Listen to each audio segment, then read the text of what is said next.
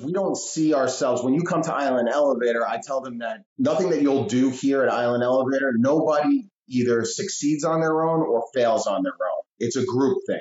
And we hunt in packs. So we want to be able to attack any single problem from 12 different angles. And it doesn't matter how big the goal is. That you got another thing that I say all the time is, how do you eat an elephant? One bite at a time. That's how we do things. So we want to try to think big. We want to come at it like a group, like a pack of hyenas, and then take that down one bite at a time. But the acknowledgement is that, and this is something that some entrepreneurs struggle with, some business owners struggle with, especially these bean counters that come directly out of these Ivy League universities. They think that the entire company is run off of a friggin' spreadsheet. And guess what? It's not.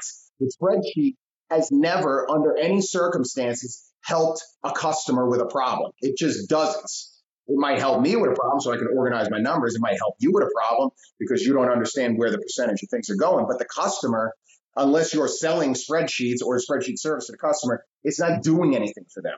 The thing that's going to help the customer, and there is no such thing as business unless you're solving a problem. If you're not solving a problem, you are not in business. Welcome to the Skill Stadium, a podcast for the skilled trades, where you can learn about the opportunities and benefits of working in the skilled trades from business owners, hiring managers, and the hardworking, talented professionals. And now, your host, Keith Williams.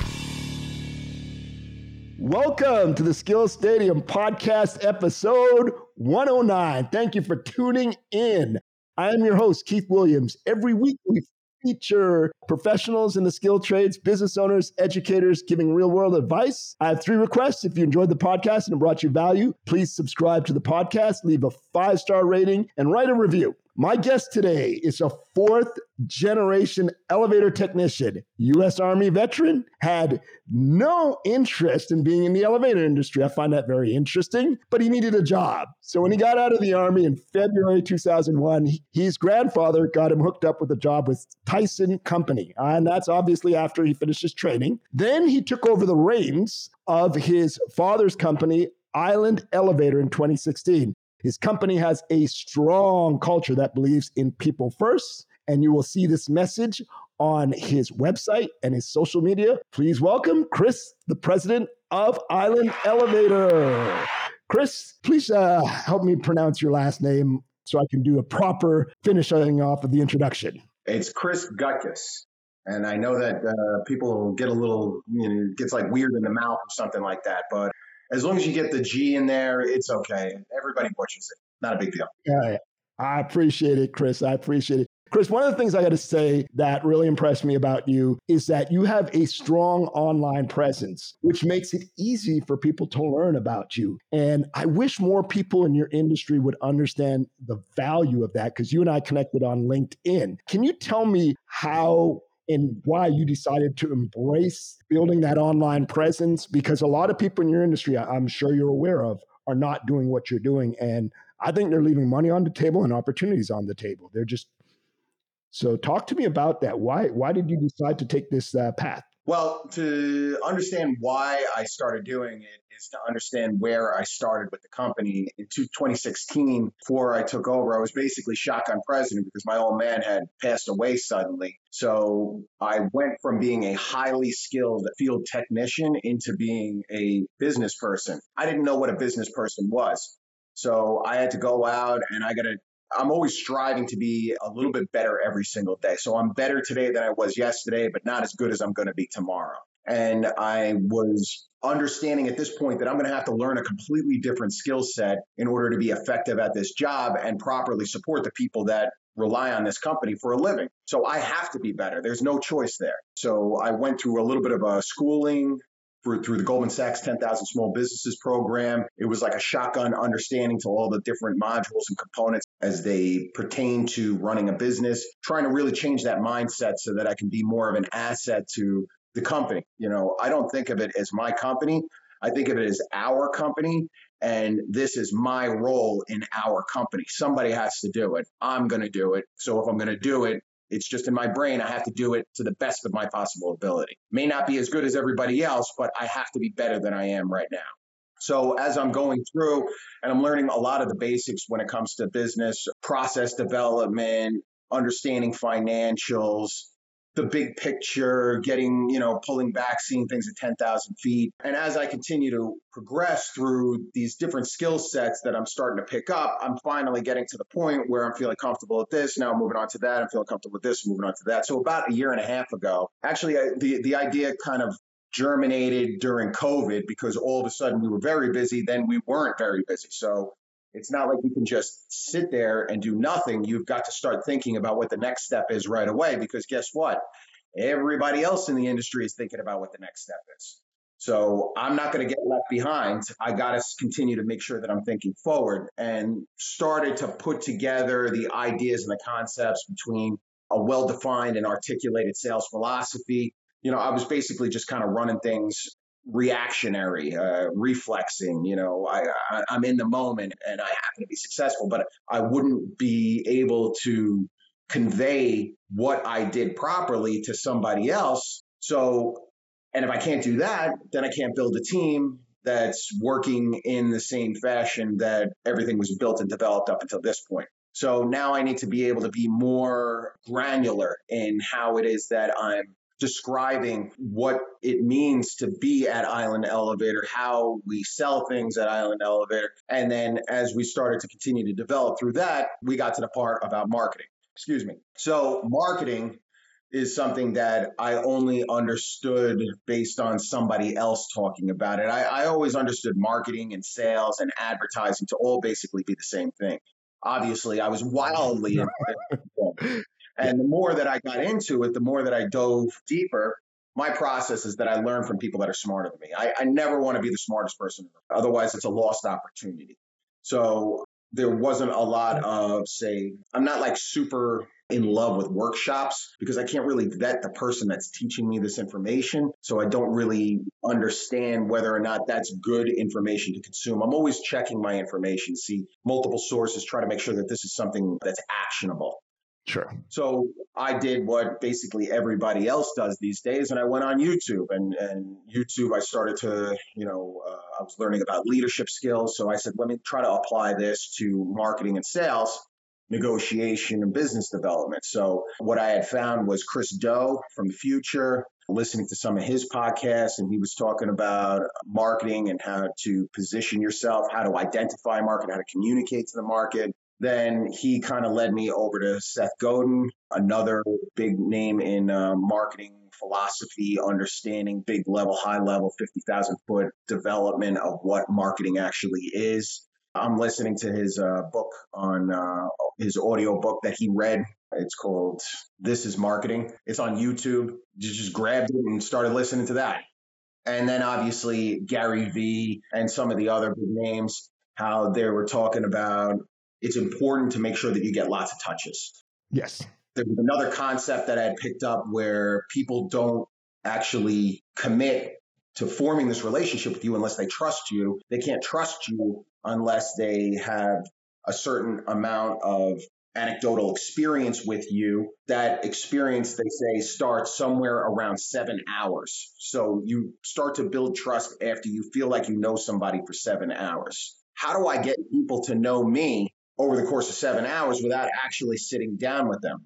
That's when I started to explore and understand and experiment, because it's really more of an experiment than anything else, with social media marketing, brand building, personal brand, company brand, all of these things. And what it comes down to is having a well-defined philosophy and a well-defined message. And that's easy if you're passionate about something. So I'm very passionate about elevators, leadership, training, giving people opportunities.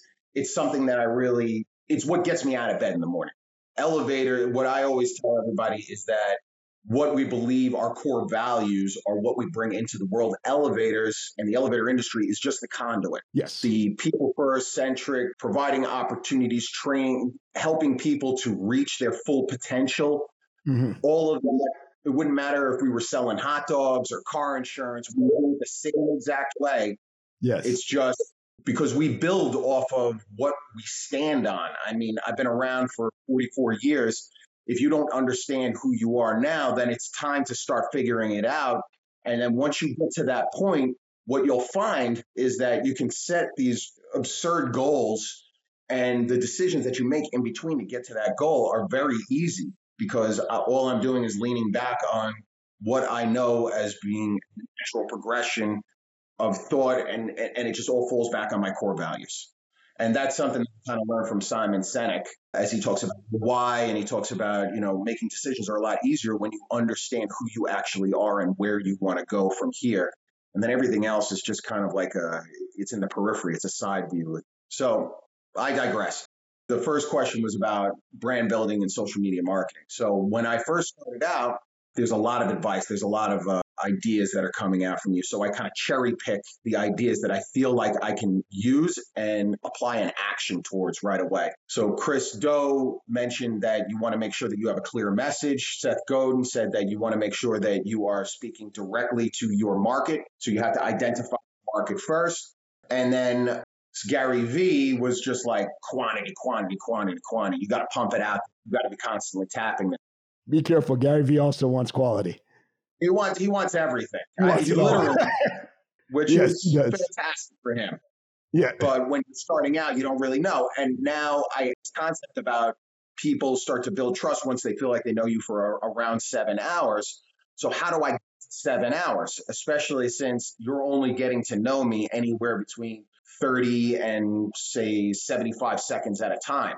I've got to have a consistent message, and then I've got to be able to produce content on a regular basis so that as you're building this up 60 seconds, 120 seconds at a time, you're starting to get to know me. But those little content pops, which is essentially what social media is, it's happening multiple times. So we'll say that if I can capture your attention for 60 seconds to 120 seconds on each post, and I'm doing 2 posts a day, we're talking about upwards of 4 minutes a day, 7 days a week. That's 28 minutes. That's a half an hour a week. That means that I have to be able to capture your attention upwards of 2 minutes twice a day, every day of the week for 14 weeks. Wow. I also wonder, if I could just jump in for a sec. I want to ask you this. What platforms are you on? Because I do believe the platforms that you are focusing on will make a difference. So like if you're on TikTok or YouTube Shorts, just think about how you consume information. And I'm not sure if you're doing that. I know you're on LinkedIn, but I'm throwing this at you. Are you going to some of these other platforms like TikTok, YouTube Shorts? Because you can multiply that if you're on platforms that get more attention that people consume more from. So I'm just curious, just asking. It's something that I've considered, but one thing to understand about me is that I'm basically a one-man show. I'm creating the content, I'm putting it out. I'm also running a business on the side. I'm learning how to run a business while I'm running a business.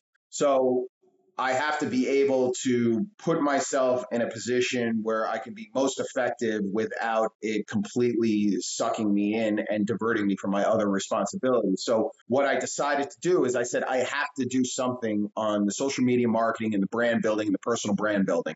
So I just went for one platform. It was LinkedIn. Everybody told me business to business, and I'm a business to business guy.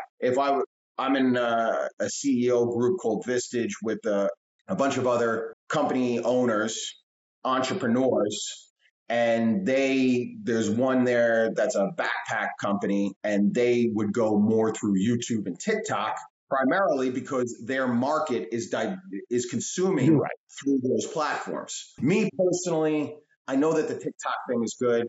I'm just really suspicious about the whole Chinese ownership of all of the data. It makes me a little uncomfortable, although it's kind of naive because it's not like the US owned companies are super responsible with my data either. So I'm in that like weird conflict. But more importantly is the fact that I would love to be able to just blast out all of these marketing ideas that I had. Like if I had the budget for it, I would be hiring a marketing team just to pump out YouTube, just everybody, everywhere. Somebody's going to hear about Island Elevator. Somebody's going to need us. Yeah. And most of your clients, I would say, are businesses. I mean, that primarily is your marketplace. So that does make sense what you're saying. Unless you want to market to their kids, probably not. Then, yeah. I don't care. I'll market to people's kids because at some point, mom and dad are in the elevator. I want that kid to be like, oh, is this an island elevator? So there's you don't have to necessarily hit the decision maker right on the head if you can get into their social circle somehow. So when I'm trying to make connections, and part of my market is property managers. Now we only service Long Island, so we don't even go into the city. We don't go into the 5 boroughs at all. We're just in Nassau and Suffolk County on Long Island. So it's a very niche market again. So if you go ahead and I want to try to reach a property management group, I don't just stop at the property managers. I will try to connect with the billing managers. I'll try to connect with the stock guy. I'll try to connect with anybody so that if 3 people are sitting in a room and one person happens to mention it, it's been proven that humans will be more apt to take a recommendation from somebody that they trust and use that person. So now I get to Keith, and Keith likes me, but Keith's not a decision maker. He can't do anything for me. But if Keith turns around and tells the property manager while they're in the lunchroom, hey, what about Island Elevator? Right away, that's a stronger bond and recommendation than anything that I could produce that they could consume on social media anyway. So you have to have advocates. You have advocates for you. That makes sense. You definitely have advocates for you.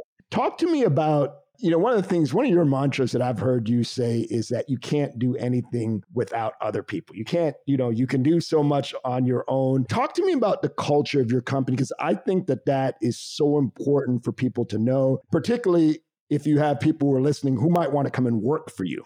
I can tell you that there's plenty of people that want to come work for Island Elevator, but I can also tell you that not everybody can. Unfortunately, there's a certain culture that needs to be adhered to in order for us to be successful as a group. Because we don't see ourselves, when you come to Island Elevator, I tell them that nothing that you'll do here at Island Elevator, nobody either succeeds on their own or fails on their own. It's a group thing. We hunt in packs. So we want to be able to attack any single problem from 12 different angles. And it doesn't matter how big the goal is. That you got another thing that I say all the time is, how do you eat an elephant? One bite at a time. That's how we do things. So we want to try to think big. We want to come at it like a group, like a pack of hyenas, and then take that down one bite at a time. So but the acknowledgement is that, and this is something that some entrepreneurs struggle with, some business owners struggle with, especially these bean counters that come directly out of these Ivy League universities. They think that the entire company is run off of a friggin' spreadsheet. And guess what? It's not. The spreadsheet has never, under any circumstances, helped a customer with a problem. It just doesn't. It might help me with a problem so I can organize my numbers. It might help you with a problem because you don't understand where the percentage of things are going. But the customer, unless you're selling spreadsheets or a spreadsheet service to the customer, it's not doing anything for them. The thing that's going to help the customer, and there is no such thing as business unless you're solving a problem. If you're not solving a problem, you are not in business. I'm sorry to tell you that. So in order to help solve that problem, people want other people that are going to help them get to where they want to go. You got to pour all your resources into those people that are solving the problem. So what the problem that entrepreneurs have, especially when they start out at mom and pop shops, the problem that I had is that they're so good, they're so technically sound at what it is that they do, that they have just reflexively, naturally been solving problems for people for so long. And now they're getting to a point where they have a name, and more people now want them to solve the problems, but you've reached your bandwidth. You can no longer grow. So the problem at this point is the entrepreneur. You are preventing more people from getting their problem solved as well as you've done it. And you're preventing your company from growing. You're preventing from giving opportunities to new people to come into your company. So what does that mean? That means that we need to be able to take our level of expertise and give it to somebody else, and then give them the time and the space and the authority and the psychological safety to make mistakes and to exercise a high level of accountability on that, then build something better, then grow it forward. It's almost as if you're passing down the entrepreneurial mindset. But some people, what they try to do is they try to bring them in and then squeeze them into this box. It doesn't work like that. Everybody operates a little bit differently. So you need to bring them in and help to accentuate their high skills, give them enough way to use that. You were so good at negotiation. I want to get out of your way. Instead of trying to teach you how I do it, I'm going to get out of your way, get out there and start negotiating more. But you're kind of weak on person-to-person communication. Guess what? We're going to go ahead and supplement that in order to bring all your skills up to a certain level. Then I'm going to have you, because you're so good at this, I want you to teach that person how to be better at it. And that person's really good at it, and they're going to teach you. But you have to build a community in a sense when you're building a company if you want to be able to have a strong, goal-focused, innovative company culture. You have to be able to allow people to do the high-level responsibilities, but you've got to give them enough space to make a mistake and do something a little bit different, something outside of the box. So I don't know if that answers your question. That does answer it, because the way I see it, what you're doing in your company culture is you're putting the best people in the positions based on their strengths. And then you have people who will supplement. If they're struggling in some areas, you'll have the team. It's a team effort. Will help that person, or maybe you'll step in, but you want them to utilize what they're best at. I mean, I worked in sales, and I remember, on some deals, I wouldn't bring my manager in some deals because I know that he might mess it up because he might talk a lot with this particular customer. I'm like, nah, he wouldn't be good for this customer. Oh, this customer, he will be good with because this person likes to chat. So it's just understanding where to position people in order for them to be successful, which tells me that you really take time to get to know the people you bring into your company. So it's not like it's a surprise. It's not like, yeah, you didn't hire somebody and then you found out, oh, this person is great at negotiation. You probably knew that coming in. Sometimes you just don't know. So I hire for attitude and aptitude. It's not, I can teach you the skills. You just need to be driven enough to want to learn something that you don't currently know. So part of the interview process is, what is something that you've taught yourself or that you've learned new in the last 6 months? Another thing is, what type of information are you currently consuming? What are you listening to on podcasts? What are you reading? What's the last book that you read? Or maybe you don't read books. Maybe you're more of an article person. I'm fine with that, but as long as you're digesting, responsible sources of information with the concept that you want to be better today than you were yesterday, that's a huge, you can't teach somebody that. I can teach you how to work on a spreadsheet. I can send you to a class and they'll tell you how to build it out with all the bells and whistles. I can't teach you to want to be good at something, whatever that something is. Yeah. So and you can see that with some people. I've seen some people who I can see a profile of somebody, and I hate to stereotype older people, but you'll see somebody who's in their early 50s. They've been doing the same job for, 10 years. And you just talk to them and they're like, well, I'm just going to do this till I retire. And you could have a conversation like, hey, what are you into? No, I don't read. I don't do that. And you already can form an opinion of, okay, this person probably not somebody who's going to fit it. And I feel like that's a danger zone if you're somebody who can't adapt to change, because that's the first thing I think. If you're in the same job for a number of years and you hit a certain age, I'm like, you obviously don't like change. No problem. But in a world that changes, that's very dangerous. What if that job goes away, or what if technology replaces it? What do you do? I think people's ability to adapt and change is paramount. It's not even paramount anymore. It's a necessity. The world is just going to pass you by. So yes. If you don't go ahead and put yourself in a position where I can understand the concept of change, it's moving too quickly.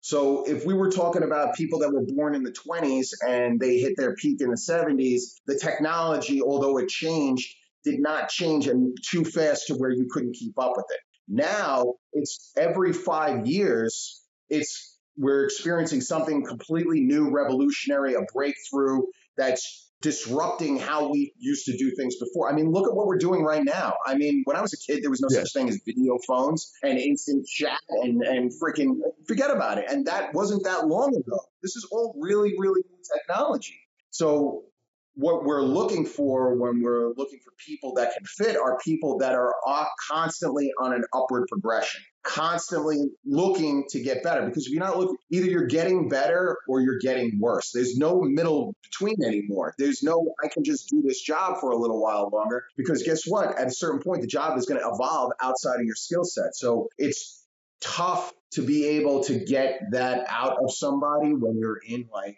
a 20-minute interview. But that's something that if I were to convey it to your listeners, that when you're in there, two things. Number one, you have to ask yourself, am I really like this? Will the word no stop me? See, I have a bad relationship with the word no. So if somebody tells me, no, you can't do that, what they're actually telling me is, I can't wait to watch you do that, Chris, because at that point, I can't stop. I just need to do it. I need to be good at it. I need to be able to teach somebody else how to do it. Mm-hmm. And you need to, while you're in that interview, is to be able to convey that to your potential employer, because this is not an island elevator thing. This is a global company hiring method now, is understanding that the person that we're hiring today is going to have to do a marginally different job 12 months from now and again every 12 months. So are you willing to adapt and evolve while the entire world is adapting and evolving around us? How much is your industry changing and being affected by that? Because the average person is going to sit there and say, well, the skilled trades, if you're repairing an elevator, what's different? How is that going to change in 6 months and a year from now? And I'm sure it will. I'm just saying how the average person might think. I'm not saying that, no, it's not going to, but can you explain how it's going to change? If we were talking about the skilled trades specifically, everything's becoming more computerized, more Internet of Things, more software driven, more technology, and it's changing so quick. Everything's getting smaller. So, yes. And you need to be able to think like the computer is thinking. And that programming was written by somebody else. And you need to be at least adaptable enough. So now 20, 30 years ago, we would have tons of relay logic. So there was very little microprocessor controlled parts of the elevator. Now, 3 decades later, and then as it continues to evolve. Now, the trick in the skilled trades specifically, and with elevators specifically, is that all of the equipment that's been installed over the last 40 to 50 years, much of it is still in service. So we're not just asking you to adapt with whatever the new technology is going on for today, but to be able to understand the relationship between now and 30 and 40 years ago so that you can fix the 40-year-old elevator and you can fix the 10-year-old elevator. But if you don't move on and start to understand the new technology, then now you're pigeonholed into this antiquated equipment. And when it finally gets modernized, guess what? We don't have a position for you anymore. So when we're talking about the evolution of the skilled trades, it's about us understanding that the industry is not standing still. Another thing that drives the industry, specifically in the skilled trades, is codes. So every time they issue a new code, the equipment changes, the requirements change. And in the elevator industry, they issue a new code every 3 years. So every 3 years, there's maybe small changes or there's big changes, but there's always going to be changes.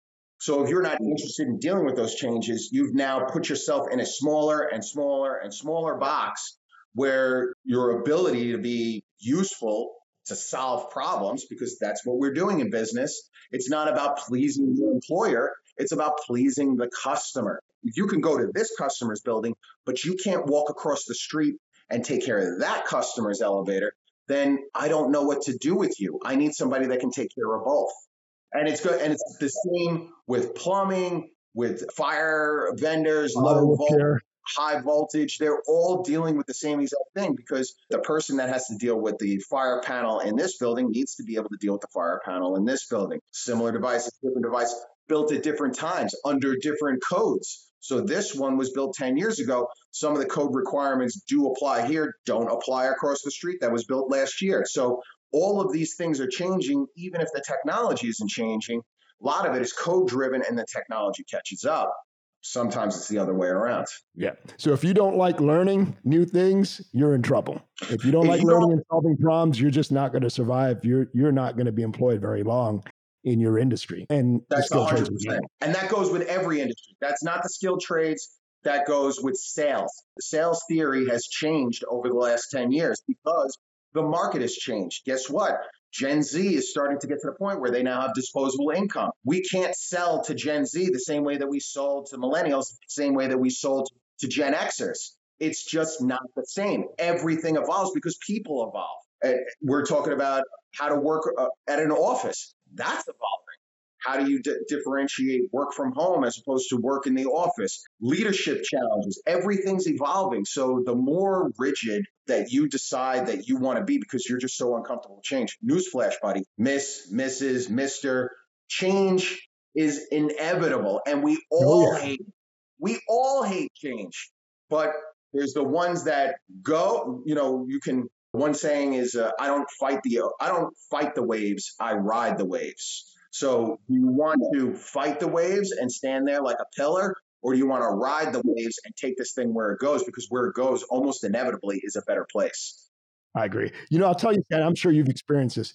You see many people inbox you in LinkedIn with these automated messages, and they do that quantity, but they don't know anything about you or your business. And then sometimes just for fun, if somebody's been contacting me a lot of times, and like I had one woman reach out to me and say, hey, we can get you guests for your podcast. I know you hate sales. We can find guests. I'm like, if you looked at my profile, I love sales. You didn't even take a minute to look at if you looked at my profile, you wouldn't make that statement. And she said, well, I noticed you have all these guests. How'd you get them? I said, I reached out to them.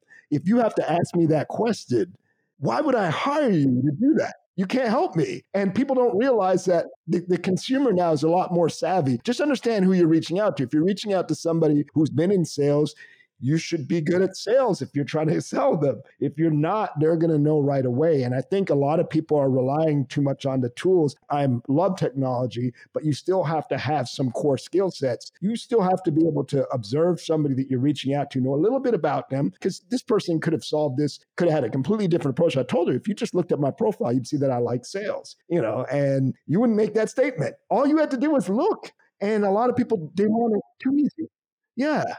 I get these bot things, and it's just it's lazy is what it really is. Yes, it's just so lazy.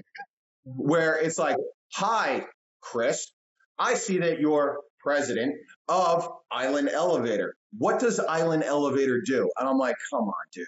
I mean, this is clearly generated by some sort of automated system, and you don't care at all. But honestly, I in a sense, I want to thank you for not wasting my time. You're telling me that you have no interest in my company, so I could just delete that and move on with my life. So I'm okay with that. It's kind of like what Seth Godin talks about. He's like, well, why do Nigerian scam emails, why are they always written so poorly? They have spelling errors, they have grammatical errors, they don't make any sense. They're all written very, choppy.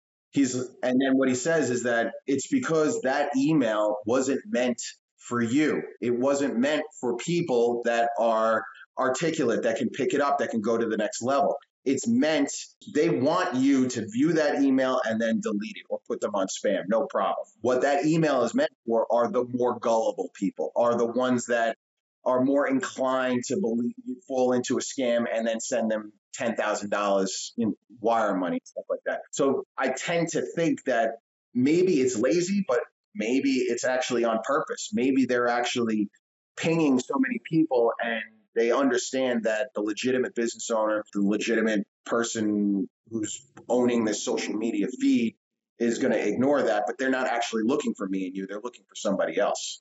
That's true.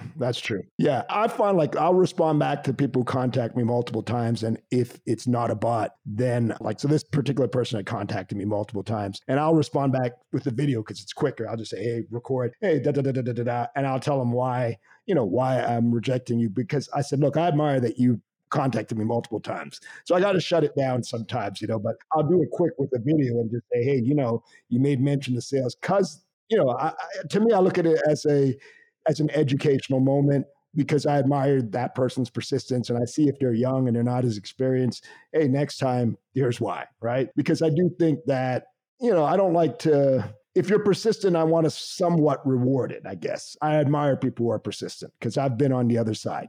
I'll tell you, I got a clever message the other day and I was kind of impressed with it because I had responded to it before I realized that I wasn't supposed to respond to it. This person reached out to me on LinkedIn with a DM and they said, because my office is based out of Bohemia, New York, I'm going to be in Bohemia in the next couple of weeks and I have to meet up with a couple of clients and we're looking for a decent restaurant that we can go to. Can you make any recommendations? So this person by leaning in, they actually got me to stop what I was doing, read their message, think of something, and help them solve their problem. By the time I got done typing and hit enter, I was like, uh-oh. Yeah. Now I know that this guy's going to hit me up again and ask me to come, like hang out and do a face-to-face or whatever. And he did. It was probably like an hour later. But I just thought that it was such a creative first reach out to get somebody to think and help, put me in a position as the prospect to help them, the salesman, solve some sort of fictional problem. It was really creative. Yeah, no, I like that. I do admire people who are creative. If they're creative and they do something like that, I probably would have responded too. I like creative people and people who are persistent, because that's what I've had to do to kind of survive. Hey, I got another thing that I find interesting, and I always try and think future self. Imagine you had an opportunity to meet Chris in 2032. What do you think you'd ask him? To get information to help you about preparing for the future. So you meet yourself in 10 years from now. What would you ask yourself to help prepare yourself for the future? Because I believe that's a game changer in terms of helping you to get to where you want to get to. I always feel that. What am I asking 10-year-old Chris? No, 10 years ahead of you. So 10 years ahead of me. Yeah. 10-year-older Chris, 54-year-old Chris. I'm probably going to ask him if he can sleep through the night without peeing 4 times, because that would be awesome. And then I'm probably going to try to find out if the Mets win the World Series. But if we were talking like more business and directional, yeah, it's a really interesting question. I don't know that I've ever thought about future Chris. I always think about past Chris, like 22-year-old Chris, and what I could tell him in order to help prepare him for the future. I think that probably I would ask future Chris, I'd probably looking for some like real genuine, honest feedback. Like, did I make the right decision by, ignoring, this opportunity and deciding to stay where I was? What are the mistakes I made? I don't know. I'd be really focused on mistakes. I have a very engineering mindset. So what I see things as being either black and white, binary a lot of times. And I see a lot of, pass and fail. Although the world lives in the gray area, I like to be able to understand, did I hit that metric? And if not, what could I have done a little bit better? I'm constantly polling people to give me some feedback, because especially when you kind of work your way up into the organization, you get stuck in your bubble. I think of Malcolm Gladwell, and he was quoting somebody else when he said that to a worm in a horseradish, the whole world is a horseradish. So you don't really, if you get stuck into your own world, you don't realize that everything is happening outside there. Mm-hmm. So I think that probably, I don't want to be too narrow-minded. So if I was looking at Chris 10 years from now, I would probably want to find out what are the things that I should be utilizing, the pivot points, the hitch points, the climbs to get out of my bubble. Because I don't know, it's an interesting question. I never really thought about that. Yeah, I think about Gary Vee when he says that you have to be willing to put yourself out of business before your business puts you out of business. And I've actually done something like that recently, and I found myself going, it's a good thing that we did that, because otherwise we would have gotten washed away by trying to stay where we thought that we were the most comfortable. So I guess I take risks sometimes. You're finding your blind spot on that too. That's where you found your blind spot. You found out your vulnerability by doing what you just did, what Gary Vee was suggesting. Yeah, I identified a vulnerability. Yes. Early on, and I said, okay, this is something that can hurt us. So now we need to start to transition away from it before it hurts us. But the time that we're going to use to transition, that's going to be painful too. So to be able to team build around the fact that I see a threat that nobody else can see, and to tell everybody on the team that we're now going to pivot our business plan, and it's going to hurt along the way, it's hard to get buy-in on that, because I got everybody looking at me going, I don't know what you're talking about. I don't see what you're talking about. And I feel like you're going to destroy the entire company. Fortunately, I did not destroy the entire company. I was not, and we experienced that pain, and now we're kind of feeling it. And unfortunately, it's one of those things where if you team build properly, you can make certain outrageous, to them it seems outrageous. To me, it seems very logical. But you can make these outrageous claims and they will go with you because they trust you. And then it's incumbent upon you not to fail them. So there's like this constant cycle of accountability that I always want to make myself and hold myself accountable to the people that I asked to join this team, to believe in what I was doing, to adopt those beliefs and the sense of urgency and the sense of community and push that whole thing forward, because I can't do it without them, right? I've got like these big dreams, but I can't accomplish anything of substance. I can't accomplish anything notable, anything consequential, unless I have people that believe in me, the people that are willing to help me. And in order for them to help me, I have to give them something in return. And guess what? A fucking paycheck ain't enough. You have to give them everything. If you want them to give you everything, you have to give them everything that you have. That's the only way that it reciprocates. It's the only way that it works. Again, I don't know if I answered your question. I'm sorry about that. No, you did. You did. Definitely. I got another thing I'm kind of curious about, because I know you're fourth generation. Will there be a fifth generation? My brother is also fourth generation. He's got 2 kids, 2 sons. We talk about it occasionally about whether or not because it takes a little bit of a personality, you got to have a little bit of thick skin. And they're young. They're like 8 and 6. So you never really know. I don't have any kids, but I've got nieces and nephews. I love being Uncle Chris. And I can see that there would definitely be, listen, the elevators aren't going anywhere, so somebody's going to have to do it. Why not them? You know? So, but on the same note, if they want to play, jazz piano and travel Europe, I'm happy for them, because you only get one life. So do something that makes you feel good, that gives you a sense of purpose. This, for me, I'm fortunate that I'm doing something that makes me feel good, that gives me a sense of purpose, that's able to kind of provide that conduit for my why. And I've seen people that get into the skilled trades that just they're not like, the head's not there, where they don't want to be like awesome at it. And they don't want to have to overcome all of the struggles that it takes to get from zero to great. And those people just don't belong in the skilled trades. You have to be self-driven. You have to be self-motivated. You have to be independently responsible. And if my nieces and nephews are a little flaky, I would tell them there's a lot of good things for you out there, but this might not be the best thing for you. Yeah. And I like the fact that nowadays we understand we don't push our kids to do something that doesn't fit them. The older generation used to do that. Oh, you have to do this because of this. You have to go to college.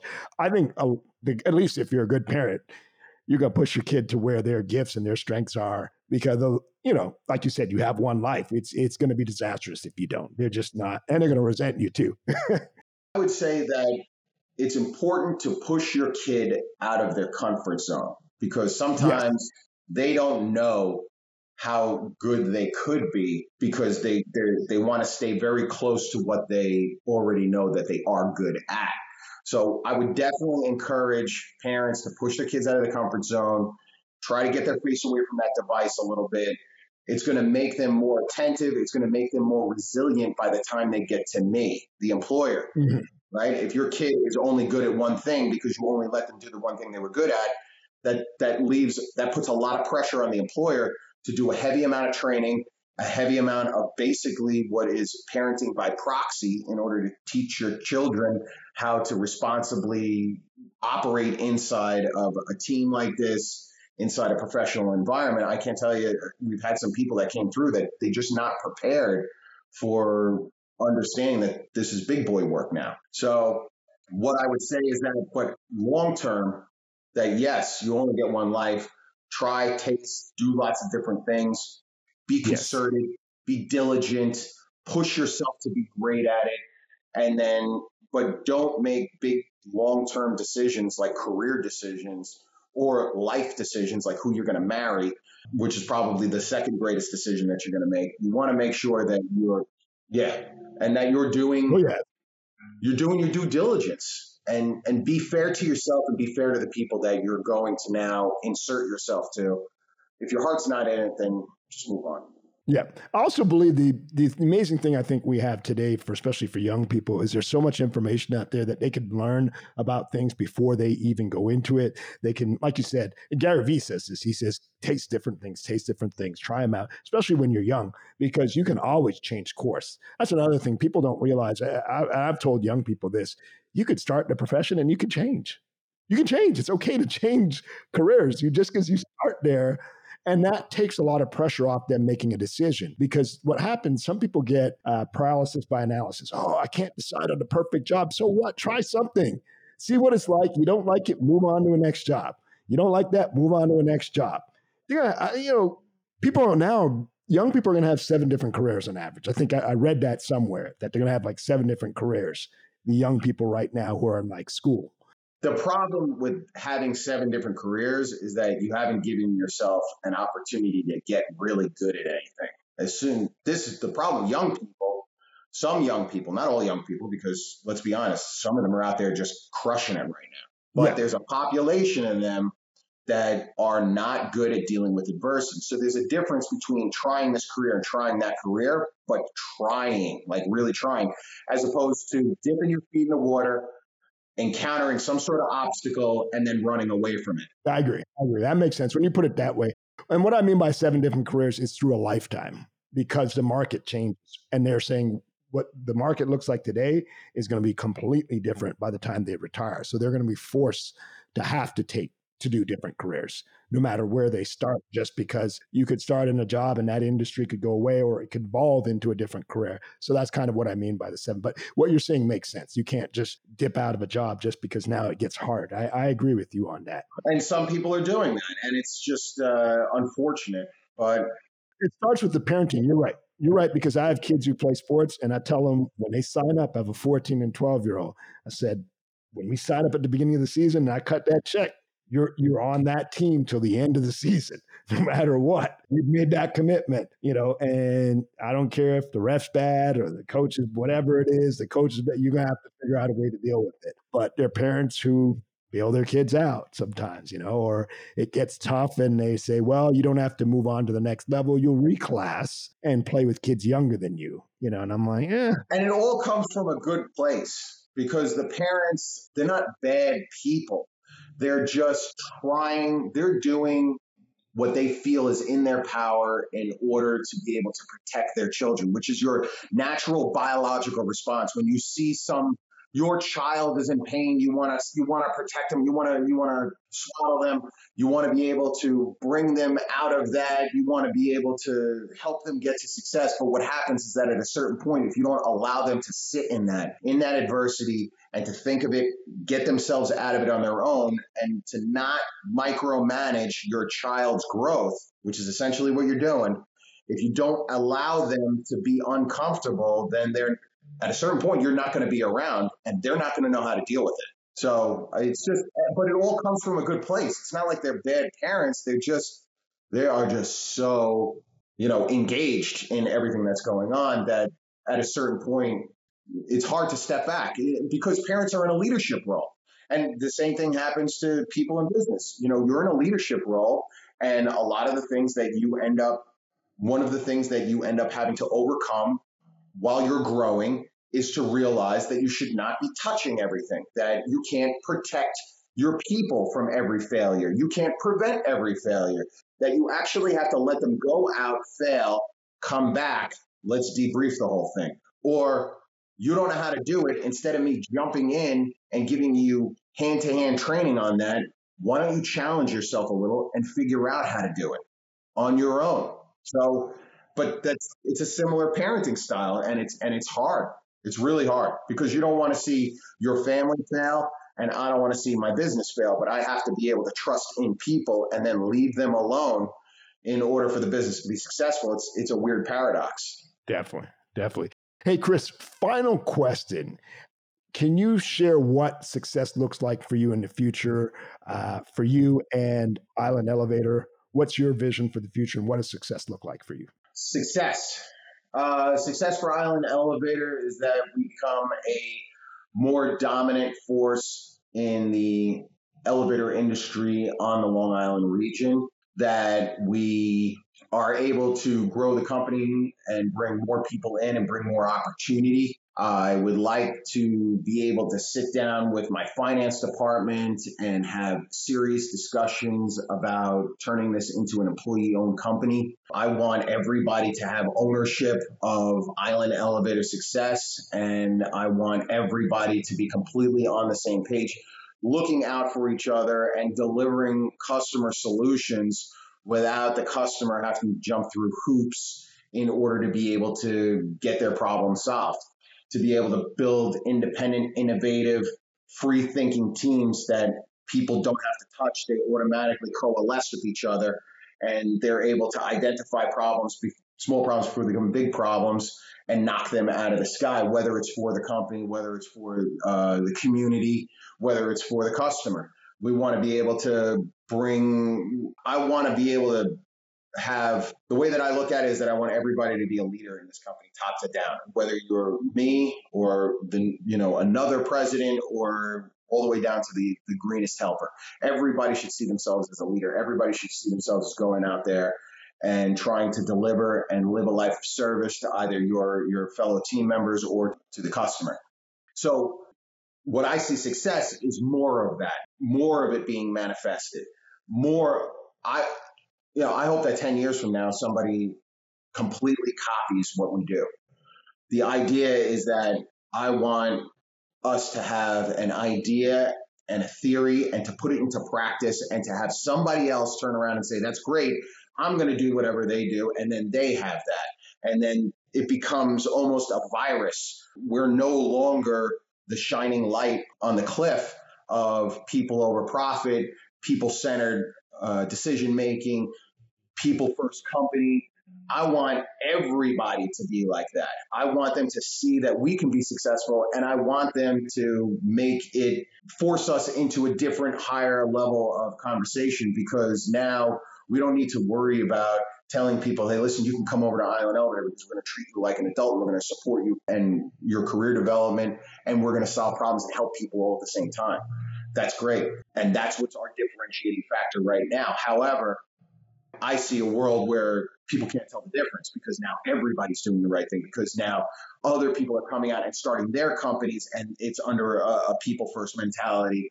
And next thing you know, people actually have like a higher level of fulfillment, not just in the elevator industry, but in other industries, have a higher level of fulfillment at their work, and they're happy at work, and they're happy when they go home, because that's what we're developing right now. I can't tell you how many people come into this company and they're like, I used to go home and I was upset, or I was crying, or I was not nice to my wife, or whatever these things were. And now my family at home can feel the impact of me working at Island Elevator.